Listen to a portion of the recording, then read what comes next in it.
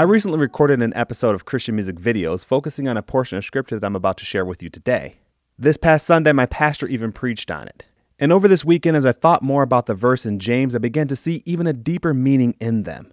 James chapter 1, verse 2 through 4 says, "Consider it pure joy, my brothers, whenever you face trials of many kinds, because you know that the testing of your faith develops perseverance. Perseverance must finish its work so that you may be mature and complete, not lacking anything." Have you ever heard the term building a testimony?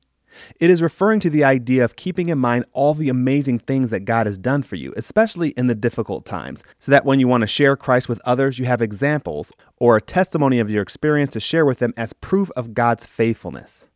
As I reread James, I began to realize that it is only through trials where we have persevered that we build testimonies. If we are able to put our trust in God when trials come and leave everything in His hands, then any positive outcome can only be attributed to Him. And in that, we have built a testimony with which we can share with others if they want to know why we put our trust in Christ. I'm a big believer in testimonies. I try to look at receiving Christ through the eyes of the unbeliever. How can they believe without any proof?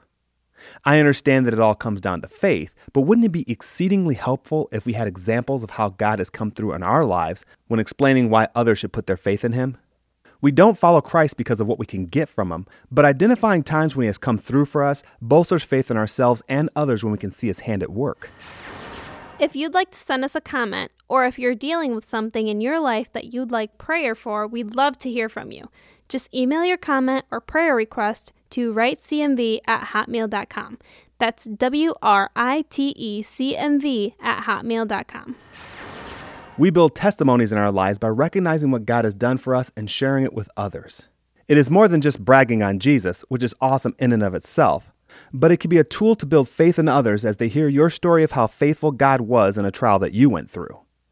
No one invites trials in their lives, but they are bound to come. And when they do, as James says, count it pure joy. Because as your faith is tested and you persevere, you grow more mature in faith. Another benefit is that you have a testimony to share with others during their trials or during their search for Christ. Thank you for listening to the Lord of My Life podcast, and be sure to visit our website at ktfproductions.com.